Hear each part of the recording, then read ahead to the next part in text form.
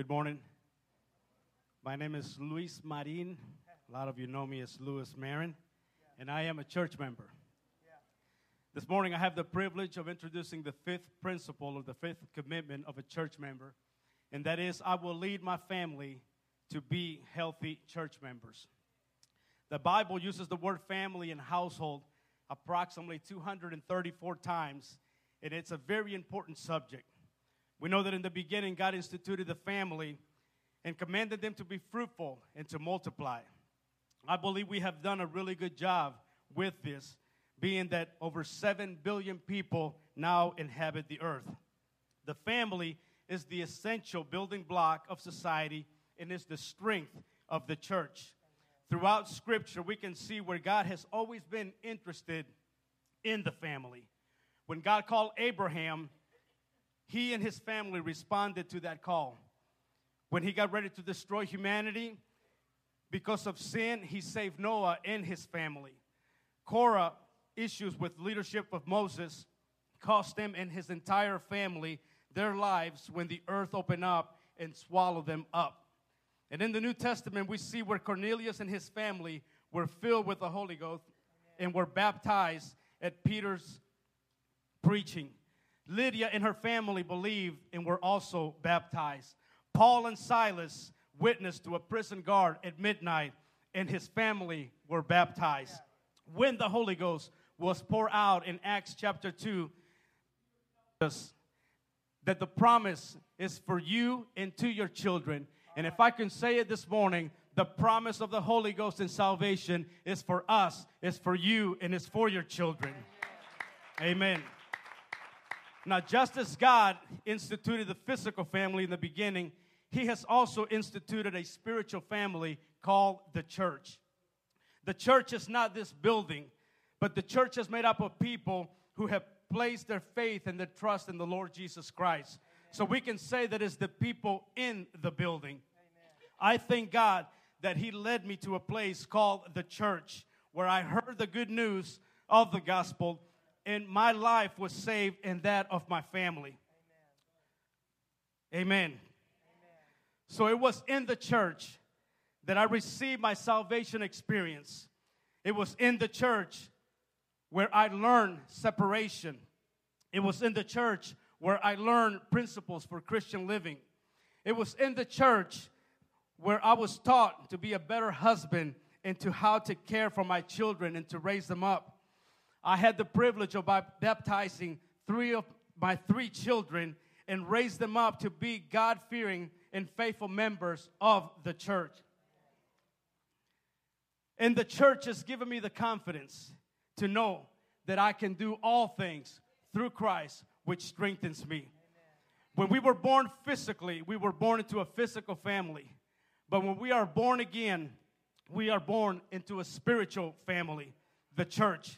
John chapter 1 says, "Yet to all who did receive Him, to those who believed in His name, He gave the right to become the children of God." Children born not of natural descent, nor of human decision or a husband's will, but born of God. Amen. So as we are a church, we are called out. We are a called out people from every nation, every tribe, and every language. This spiritual family is not bound by ethnicity, gender, or social standings. Right. We as the church are one this morning. Amen. I love the church today, and that is you, my brothers and sisters. Everything I am and everything that I have been able to accomplish, God has done it through the influence of the church. The Kentucky state flag has a motto that reads, "United we stand, divided we fall." And my prayer this morning is that we would unite as a church and be the powerful and influential institution that God designed us to be, and be used in these last days to accomplish His will on the earth.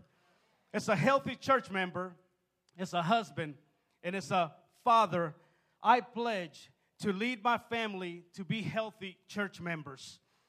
We will pray together for our church and the leadership. We will worship together in this church. We will serve together in this church. And we will raise our future generation in the church. And we will ask God to help us to fall in love with the church because He gave His life for us. Thank you, and God bless you. Amen. Would you please stand, and would you give the Lord a hand, because He is a Savior. Amen. And He has brought us into fellowship in the church.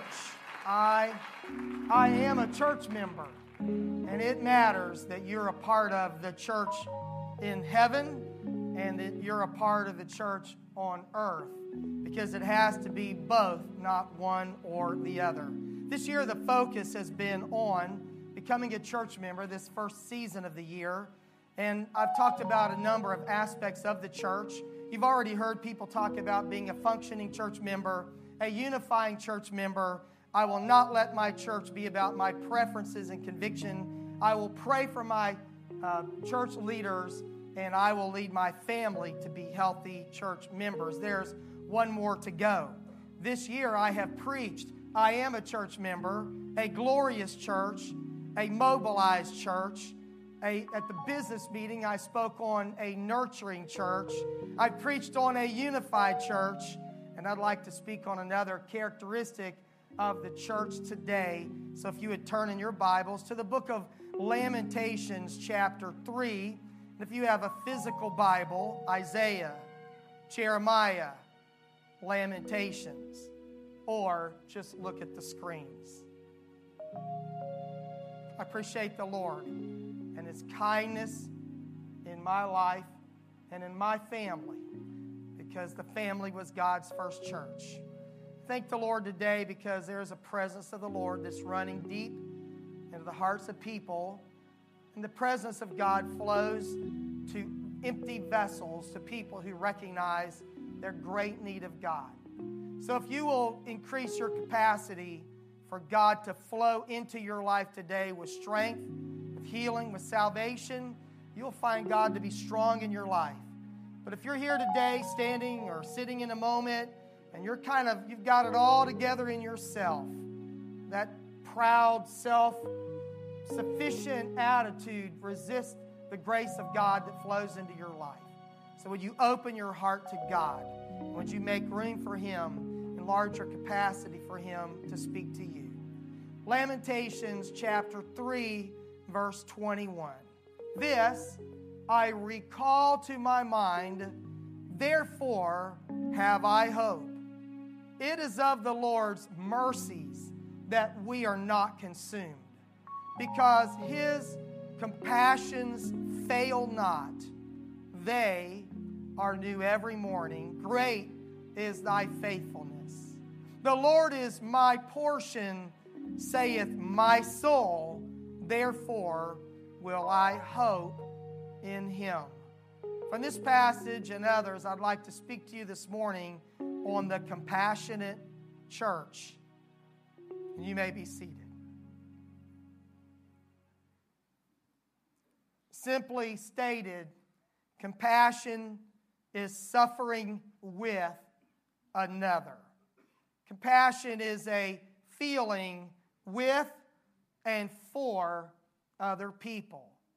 One person said that compassion is what makes a person feel pain when someone else hurts. In our society, there's a lot of compassion and kindness that is demonstrated every day. But there's also a lot of cruelty that is occurring in our culture, and it's actually permeated our culture. I know you can read the news for yourself, and I don't make a habit of overdoing what's common to everyone today, because we are more connected to what is going on all over the world than ever before. I know that bad news sells, but bad news is still evident and obvious in our world. It's happening all the time. The news is replete with stories of murder. It seems like the value of human life is plunged lower than the value of oil. Maybe, what happens in a culture like the United States and all over the world is somewhat the result of the hardening of the hearts of people. Maybe that occurs when a nation is guilty for allowing there to be over 55 million babies aborted since the passing of Roe v. Wade in 1973. When I read about women's cars being carjacked and women shoved to the ground or shot, a car stolen, a senseless murder over a few dollars, something very unimportant in an argument that breaks out between two individuals. When I read about parents killing their children, about religious militants beheading, burning, destroying others. When I read about hate crimes against people of whatever descent they are, in our own county, rocked by the murders of domestic dispute, all of that is shocking. Yesterday and through the night, the shootings in Denmark. Our own church member, Dan McHugh, was now moved to be with his parents in Ohio as he continues to try to recover. Was shot in an attempted robbery, and he still has tremendous complications from that. What a senseless thing to an innocent man walking to his car in the evening at a grocery store.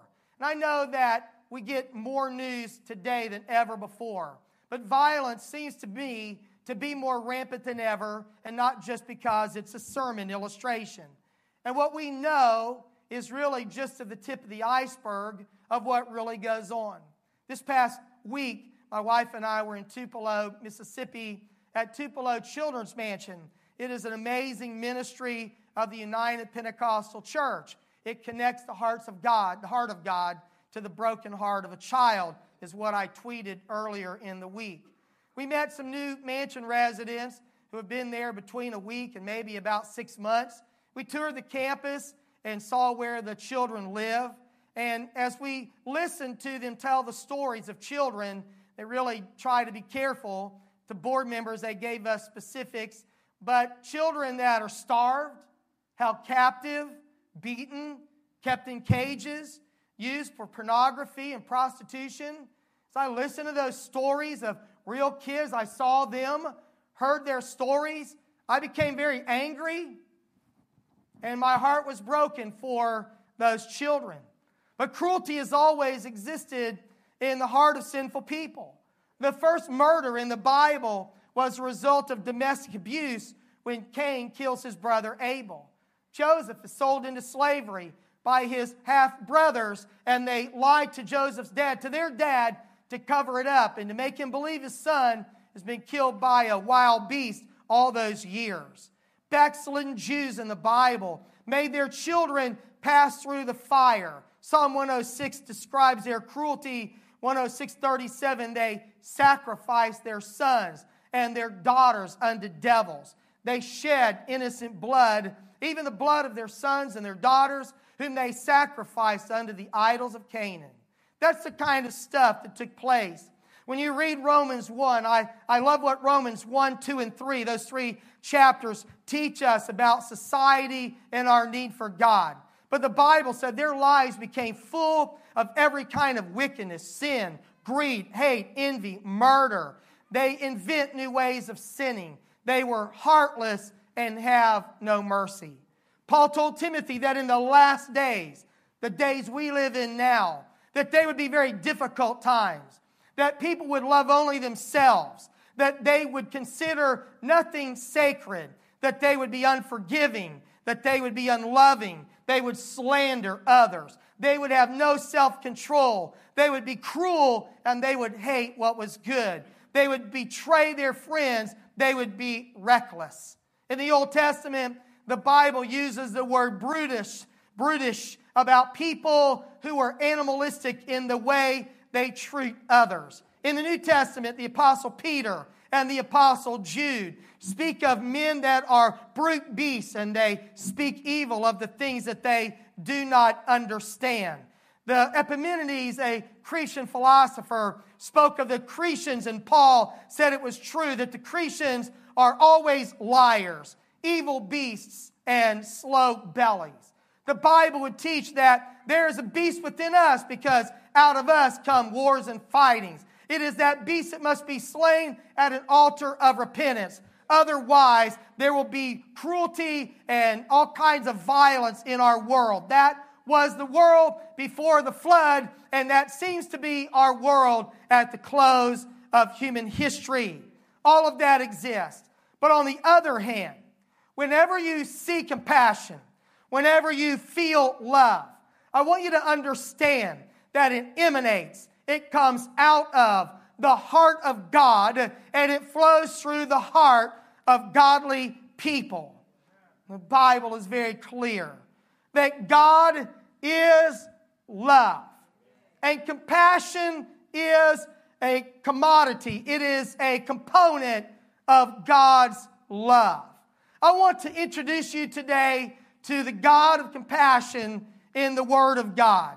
In Exodus chapter 34, under the law, when the Lord revealed Himself to Moses, He passed by him and He said, the Lord God, merciful and gracious, long-suffering and abundant in goodness and truth, keeping mercy for thousands and forgiving iniquity and transgression of sin.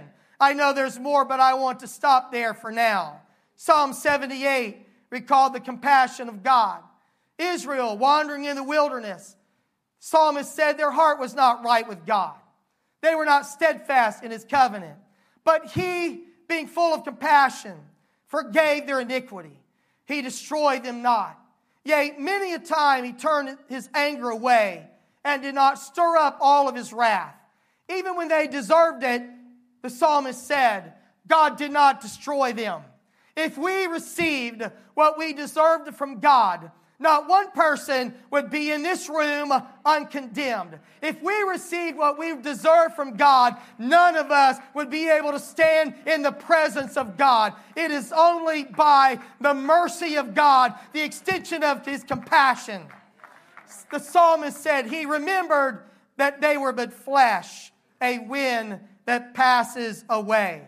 Your only hope and your only appeal before a righteous God is to appeal to His compassion. Amen. That's the only hope you have, is that God will look on you and look on me and say that not because of my righteousness, but in spite of my inability to be righteous without Him, He is merciful to me. He is a God that is full of compassion, gracious, long-suffering, plenteous in mercy and truth. The psalmist said, have mercy upon me. If you come to God and you need something from Him, your plea should be, oh God, just as I am, I come to you, oh God, and I say, oh God, have mercy on me. I need the compassion of God. Psalm 111, the Lord is gracious and full of compassion. Psalm 145, the Lord is gracious and full of compassion, slow to anger, and of great mercy. The Lord is good to all, and His tender mercies are over all of His works. The overriding, the overarching attitude of God is that He has tender mercy toward people that desperately need it. No, I need to give you a parenthetical statement, because some people misunderstand grace and mercy. People misunderstand the compassion and long-suffering of God. The same scripture in Exodus that spoke of the mercy and graciousness of God also tells us in verse 7 that God will by no means clear the guilty. He visits iniquity on the fathers than upon the children. In other words, God is not looking the other way, ignoring it, but He is giving you time. He is merciful, saying, I know you deserve judgment now, but my judgment is deferred. I put it off because I am compassionate. I understand that you need to turn to me. And although God has a right to destroy us instantly on the act of sin, He is patient to wait on us. He is patient when we don't pray like we should pray. He doesn't instantly kick us out of His presence. When we're not holy as we should be holy, He doesn't immediately act on His right to act, but He is reaching for us in love. It is the goodness of God that leads us to repentance. I am thankful that my God is a compassionate God, that He sees us. He knows our frailty. He knows that we need His patience and compassion. It's not that anything goes with God. It's just that whatever goes with Him, it is long-suffering. It is mercy. It is compassion that withholds His hand, giving us time to get our act together and turn our hearts to Him. It's important that when we come to God, especially when we've lived for the Lord a while, and we feel like we're kind of getting some components of holiness together in our lives, it's very important that we do not appear to God and within ourselves become self-righteous. Jesus said, 2 men went up to the temple to pray. Godly, God-fearing people, church-going people. They went to the same church at the same time. They went up to the temple, that holy place. One was a Pharisee, one was a publican, a tax collector. And the Pharisee stood and prayed. The Bible says, these are the words of Jesus, he prayed thus within himself. Kind of wasn't really praying to God. He was praying within himself. And he said, God, I thank thee that I'm such a great guy. No, I thank thee that I am not as other men are. Extortioners, unjust, adulterers. And he kind of evidently glanced over at that other guy that was in church with him also praying. Even as that publican. Because you know those tax collectors, they're all crooked. They're all changing money with the Roman government under the table, and they're ripping off all the taxpayers. And this Pharisee fasted twice a week, lived by these strict laws. Paul called himself a Pharisee of the Pharisees. This Pharisee is looking down his long nose at this poor publican who has come to God. And he told the Lord, the Pharisee did, I fast twice a week. I pay tithes of all I possess. Everybody say that's good. How about the publican? Standing afar off, he was evidently over in the corner of the room, so to speak. He would not even lift up his eyes to heaven. He smote his chest, and his prayer was, God, be merciful to me, a sinner. He did not come to God on the basis of his goodness, of his track record, of his tithes. He did not come to God on the basis of his fasting. It was good that he did those things, but his attitude stunk in the nostrils of God. Jesus said that this man, this publican, went home justified rather than the other guy that probably lived a better life. For if you exalt yourself, you're going to be abased. But if you will humble yourself, you will be exalted. I'm telling you that we come to God on the basis of the mercy of God. We come with that appeal that the blood of Jesus Christ would cover us from sin. For we deserve judgment and death. In His mercy, God has compassion on us. God's compassionate nature was best seen in the face of Jesus Christ. He was moved with compassion. The Bible said in Matthew chapter 9:35, He went out into the cities and villages, teaching in their synagogues, preaching the gospel of the kingdom, healing every sickness and every disease among the people. But when He saw the multitudes, He was moved with compassion on them. Something in the heart of Jesus saw that great need. And God always gravitates toward an empty vessel. God always gravitates toward a humble heart. God resists the proud, but He gives grace to the humble. And when Jesus saw them, His heart went out to them. He was moved with compassion because they fainted and they were scattered abroad like sheep without a shepherd. He saw them and realized that they were people without a spiritual leader. In Matthew chapter 14, the Bible said Jesus went forth. He saw a great multitude and was moved with compassion toward them, and He healed their sick. It was a compassion of Jesus that motivated Him. Compassion was the trigger of the miraculous in their lives. The compassion of Jesus was so clearly seen in the story of the woman taken in adultery. She's caught in the very act. She's dragged into the presence of Jesus while He's teaching a Bible lesson. They say to Him, This woman was caught in adultery in the very act.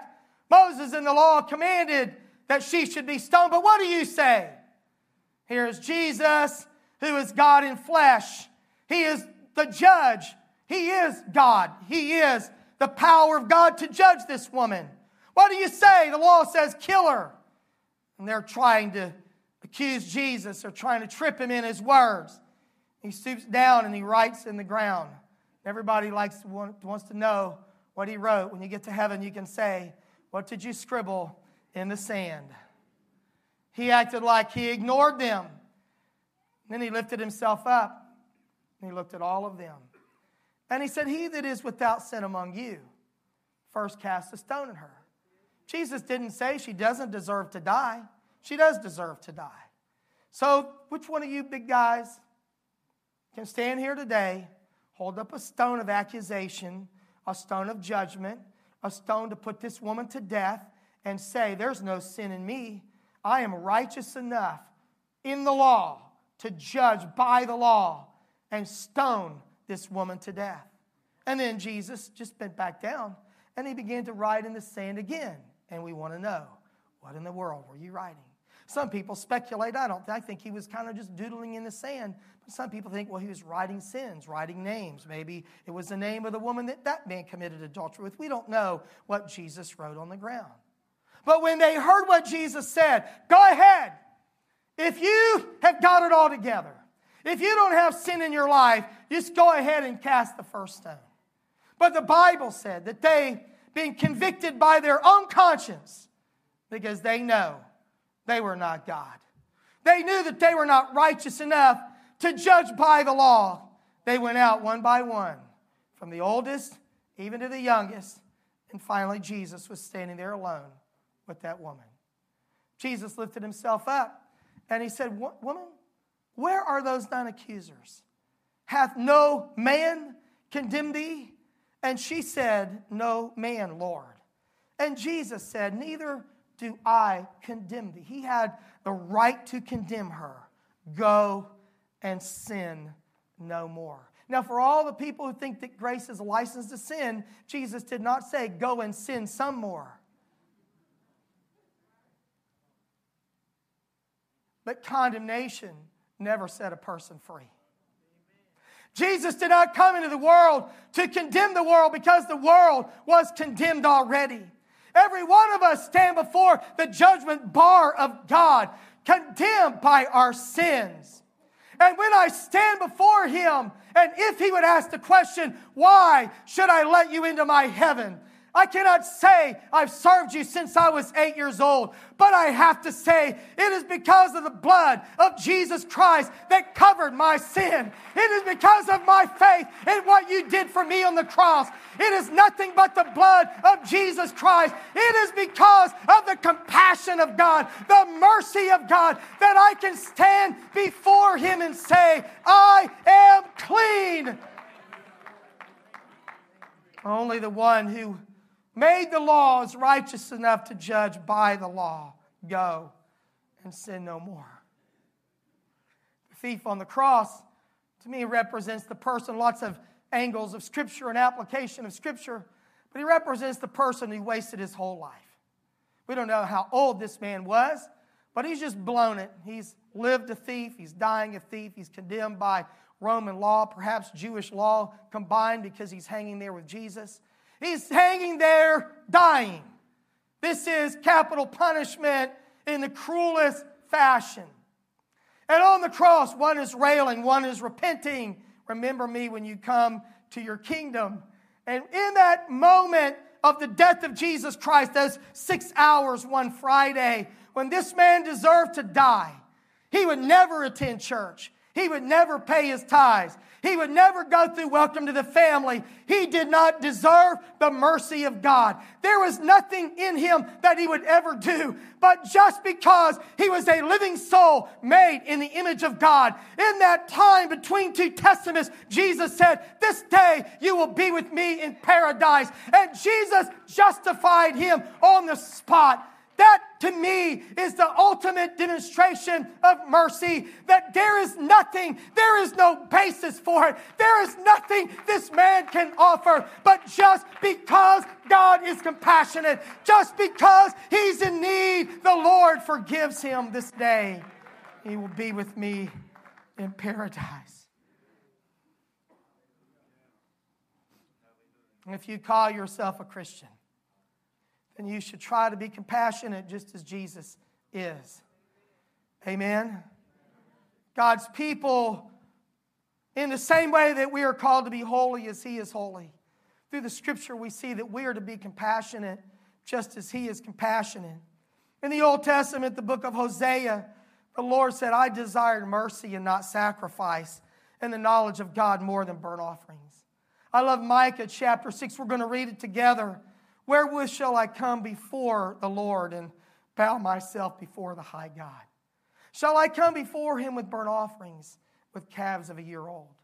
Will the Lord be pleased with thousands of rams or with 10,000s of rivers of oil?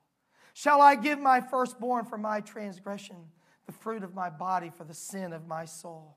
He has showed thee, O man, what is good, and what doth the Lord require of thee, but to do justly and to love mercy and to walk humbly with thy God. This trilogy of ideas are repeated several times in the Bible, but to do what is right, to love mercy, and to walk humbly with your God. But in the middle of these three components of pure religion is to love mercy. You walk with God and you do what is right. But just because you do what is right does not mean that you cannot be merciful. Christianity is a compassionate faith. Jesus taught, blessed are the merciful, for they shall obtain mercy. We see this demonstrated in the lesson of the Good Samaritan. While the priest and the Levite would not go to this man who was beaten, robbed, and left half dead, it was a Samaritan, an outcast, a half-Jew perhaps, who had mercy on this man and demonstrated true religion. Because sometimes for some people, religion gets in the way of compassion, when really compassion should be the demonstration of true religion. The early church was a compassionate church. It was prosperous people, sold property and gave it to provide for the needs of poor saints. A woman named Tabitha is honored because she made all kinds of garments for widows. There is a warmth that exists between the people of faith. And when Jerusalem, now the mother of us all, comes in a time of depression and financial distress, offerings are received all over the world so Jerusalem's saints can be funded in the middle of that. The epistles, these letters to the church, are full of this idea that we, Ephesians and Colossians, we're to put on as the elect of God, holy and beloved, bowels, the King James says, a heart of mercy, kindness, humbleness of mind, meekness and long-suffering, forbearing or putting up with one another and forgiving one another. If any man have a quarrel against any, even as Christ forgave you, so also do ye. And above all these things, put on charity, Paul would write, which is the bond of perfectness. John would write about love so much, and he said that we should love one another in 1 John 3. We know that we have passed from life into death because we love the brethren. He that loveth not his brother abides in death. John said, hereby perceive we the love of God, because he laid down his life for us, and we ought to lay down our lives for the brethren. Whoever has this world's goods, and you see your brother in need, and you shut up the bowels of compassion. This word bowels of compassion in the King James, this deepest part of us, 7 Greek words that are the word compassion, but deep inside of us, it is suffering with another. He says you see this need, but you just shut up love. You shut up compassion. You say, I can't do that. John asked the question, how can the love of God dwell in you? And then he says, my little children, let us not love in love or in tongue, but in deed and truth. In other words, why don't we let our actions demonstrate to the world? Jesus said, by this shall all men know that you are my disciples, if you have love one to another. It is the outflowing of compassion and love that lets the world know that we've really been changed by the power of Jesus Christ. And I thought about it over and again at Tupelo this past week. Pure religion and undefiled before God and the Father is this: to visit the fatherless and the widows in their affliction, helpless people, and to keep himself unspotted from the world. There is a component of holiness and there's a component of compassion. I want you to be pure, but I don't want you to just be pure and set apart. That's how you live your life, separate from the world. But then as separate people, I want you to go back and contact the world and show true love for people that cannot help themselves. God has called us to be the church in the world, to represent who He is to people who do not know Him. And if all they see of religion is what they see on television or what they read in the news, if all they see of religion is somebody who's trying to take everybody's money and people are using authority to abuse people, if that's what they see of religion, if what they see of religion is people who are hypocritical and condescending, we are now in our society perceived as the enemy because we do stand for truth. And I stand for truth in an uncompromising way. I'm not telling you we should compromise for truth. Truth, I think I've made that clear. But in our stand for truth, we cannot let it keep us from loving people who need truth and salvation. I've learned that sometimes compassion is birthed in us through suffering. God never wastes a hurt. And while every good and perfect gift comes from God, God does not shield His children from the hurts of life, the vicissitudes, the stuff that we have to go through. But Paul, on the other hand, would say that not only does God not spare us from hurt, but God uses the hurts that we've been through to comfort others. 2 Corinthians chapter 1, He comforts us in all of our troubles so we can comfort other people.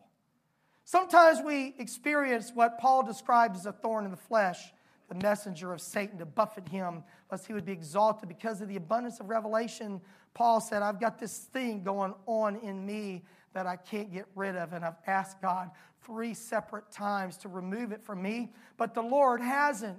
So I still live with this thorn in my flesh.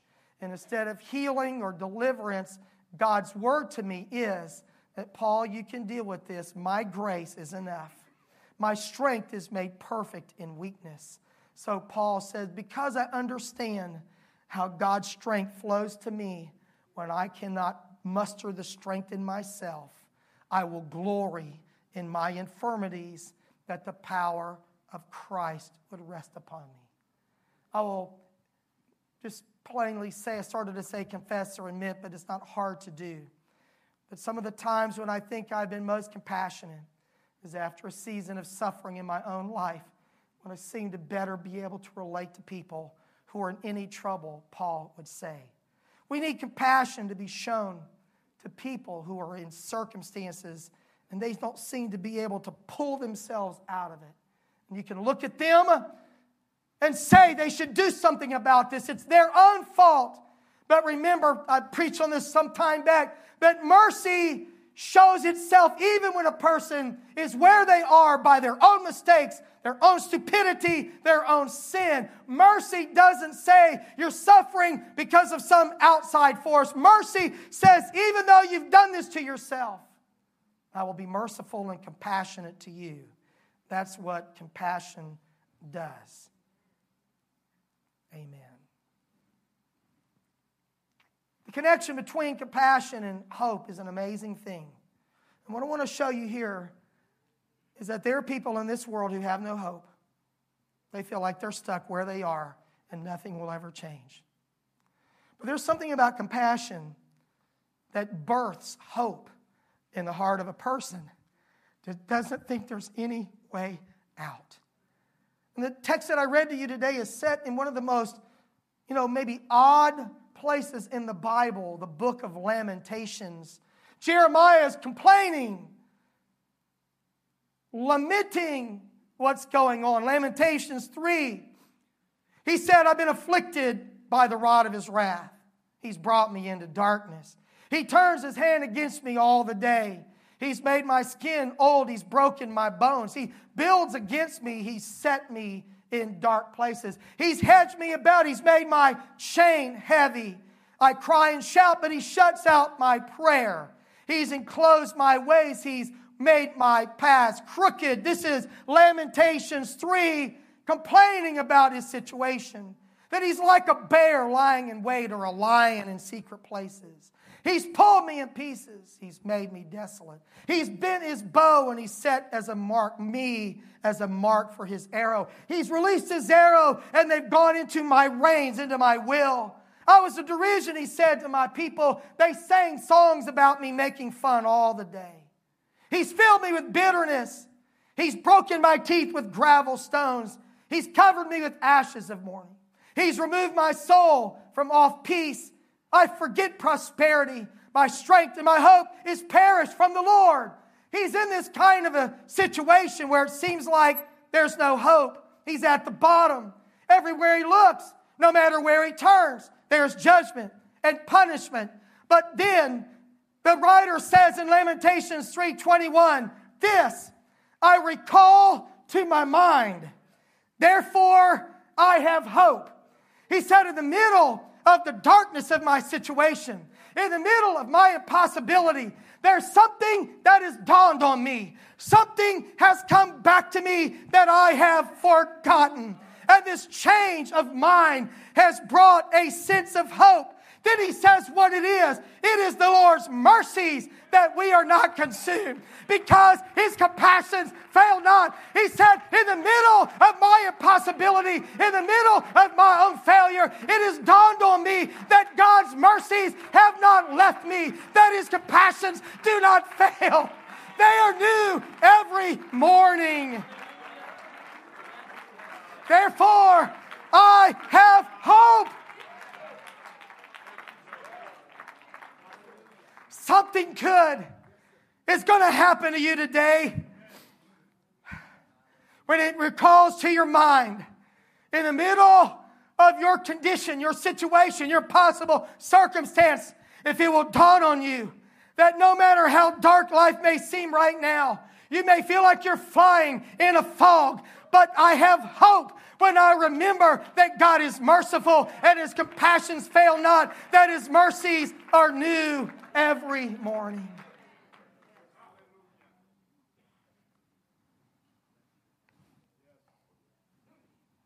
It is an amazing thing that compassion often triggers the miraculous. Compassion triggers love. We see need and we respond. Pure religion, we visit.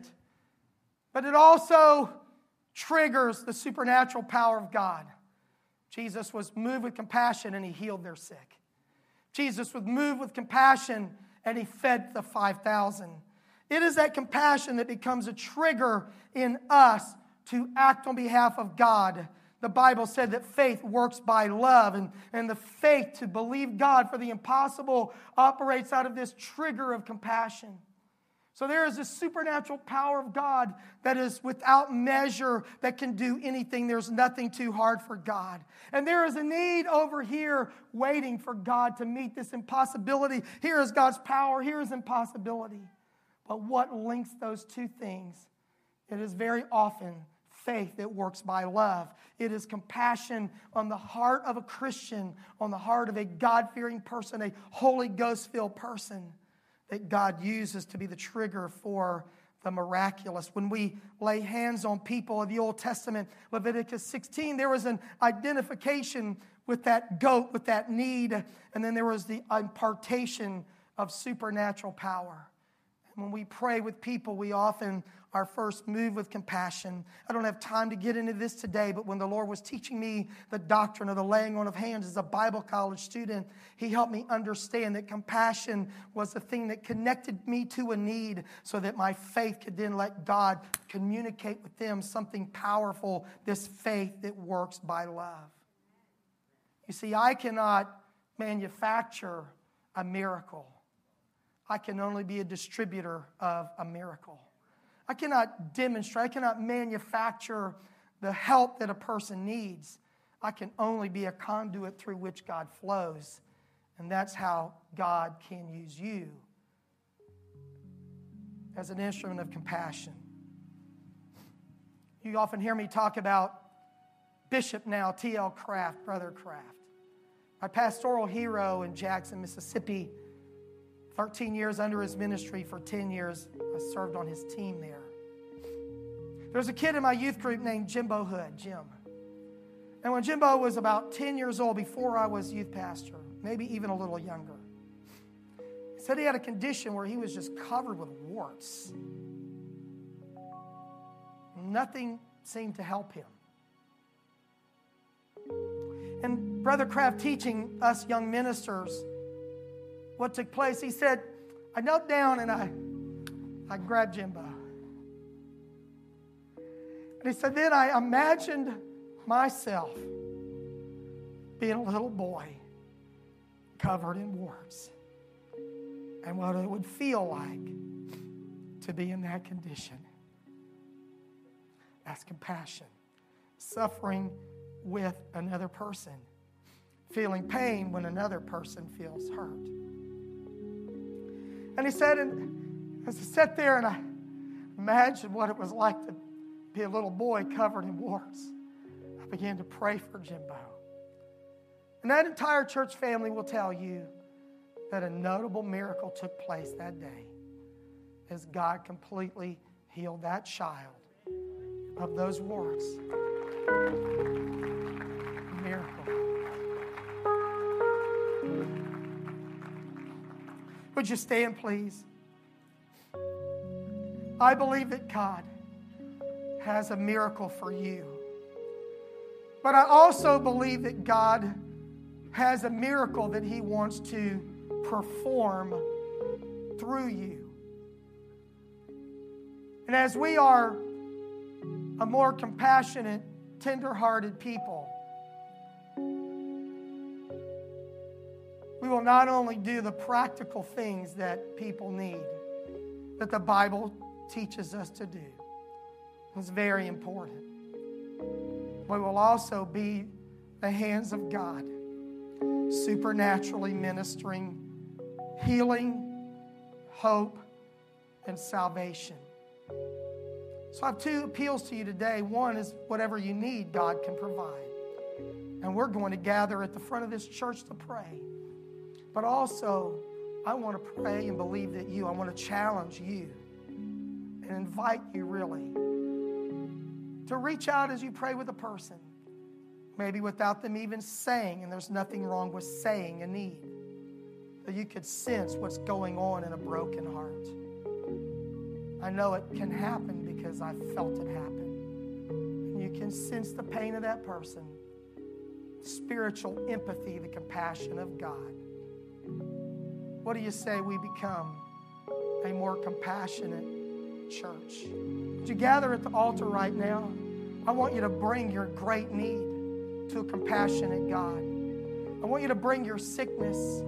I want you to bring your impossibility. I want you to bring your depression here today. Why don't you bring your lamentations to this altar just as close as you can come? Come on, Jeremiah. See, Satan would like to block out of your mind the reality that God can change your situation. Preaching helps recall to your mind the hope that you have in God. Amen.